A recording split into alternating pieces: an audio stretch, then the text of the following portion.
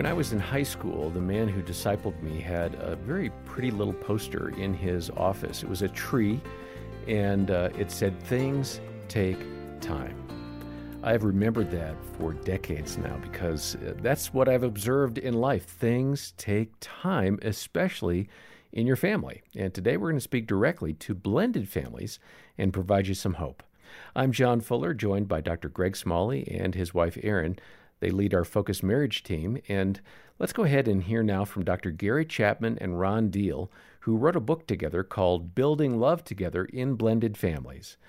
We've got that available in the show notes. Let's go ahead and listen to Gary and Ron as they speak with Jim Daly. What are some of the most common challenges you've seen with those families? I often say at the intersection of Parenting Street and Marriage Avenue in blended families, there's a lot of T-bone collisions. And it's parenting matters and step-parenting and co-parenting and the complexities around that piece, the relationship between the step-parent and step-children, intersects immediately with the marriage.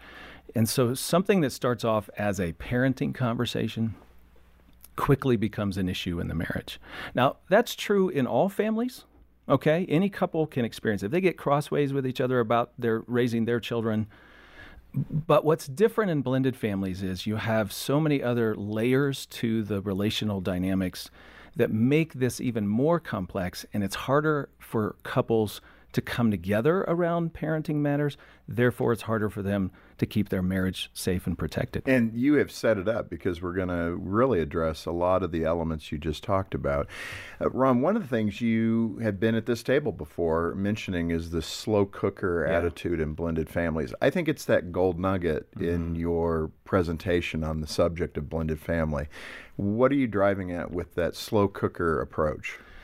Ultimately, it's looking at expectations. When husband and wife come together to form a blended family, one of their common hopes, one of their common expectations is we love each other, the family's going to love each other, kids are going to feel safe and comfortable in this new home, step-parent's going to come right in and not be a step-parent, be a parent. And there's a pretty rich and understandable dream there of repairing, restoring what was been lost, whatever the back narrative is, we want to fix it. And the family's going to do that. And so with that comes a very high expectation that not only will it happen, but it'll happen quickly. And typically, it just takes blended families a journey to get to that place where they do feel like family. It does feel comfortable to be with one another. And so what we help them with this slow cooker metaphor, the crock pot metaphor, is, you can get there. It'll be good to taste someday. Yeah, right. But like cooking with a crock pot, it takes hours in a crock pot, years for the average blended family to really ultimately feel like family.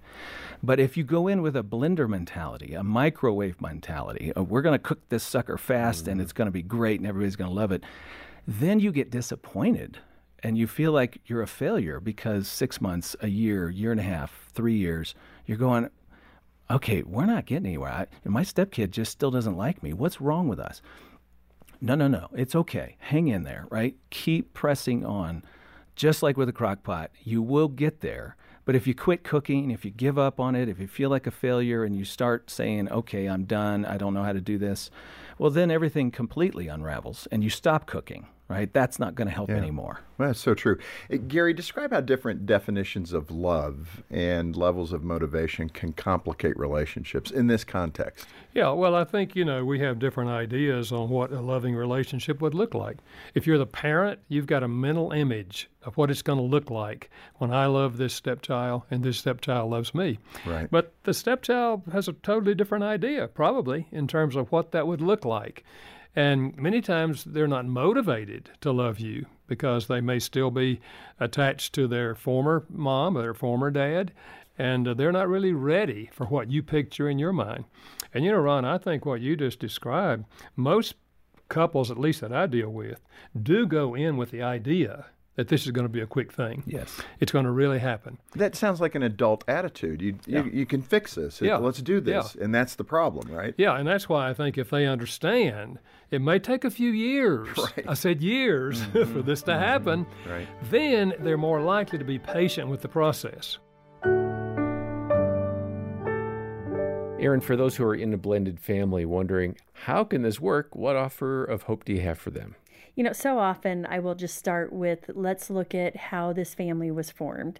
And it's not like a first time biological family. We are blending two different sets of people together. So it takes time. And I love that Gary Chapman and Ron Deal talked about that it's more like a crock pot, that it's a slow progression. So often what I'll say is, really, it can take up to 7 years for those intimate, authentic relationships to form.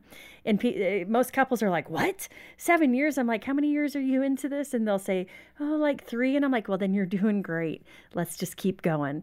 And so it takes time. And they say that the integration actually takes 3 to 5 years. But those deeper, in-depth relationships can take up to 7 years. Wow. So it's giving hope that, what are you doing? I of course, praise them for coming in to get help and, encourage them that they're learning new skills. And gosh, how's that going to impact the kids and even adult kids and how we're doing this? And it's just so helpful to feed them hope because they need hope to know that they can get through this.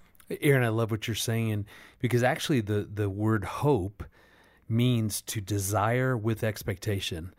And I think what's so important for a blended family is to have the right expectations in what you just laid out. That's such a helpful, correct expectation to have.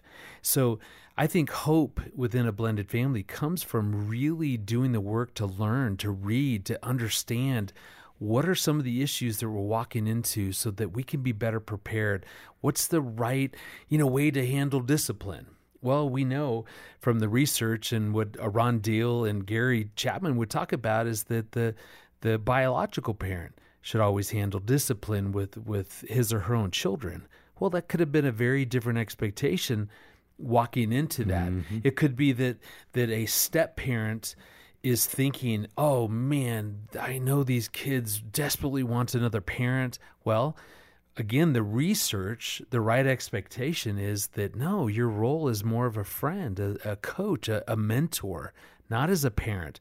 Well, the more that couple really commits to learning, to reading, to understanding what's really going on and what are the right expectations, that's how the right kind of hope is developed. Got it. Well, some great insights that you all offered, and certainly from Gary and Ron as well. And we do have an article by Ron Deal that we're going to link over from the show notes to. It's called The Smart Blended Marriage, and that's a free read. And then we have a free download of the conversation with Gary and Ron in its entirety with Jim Daly. That'll offer a lot of encouragement for you if you're a blended family. We'll link over to that in the show notes as well. And by the way, if you're interested in the book that Gary Chapman and Ron Deal wrote, it's called Building Love Together in Blended Families. We'd love to send that out to you. If you can make a donation of any amount to the Ministry of Focus on the Family today, call us or, once again, check the show notes for the details. More from our guests next time as they talk about the love languages in a blended family.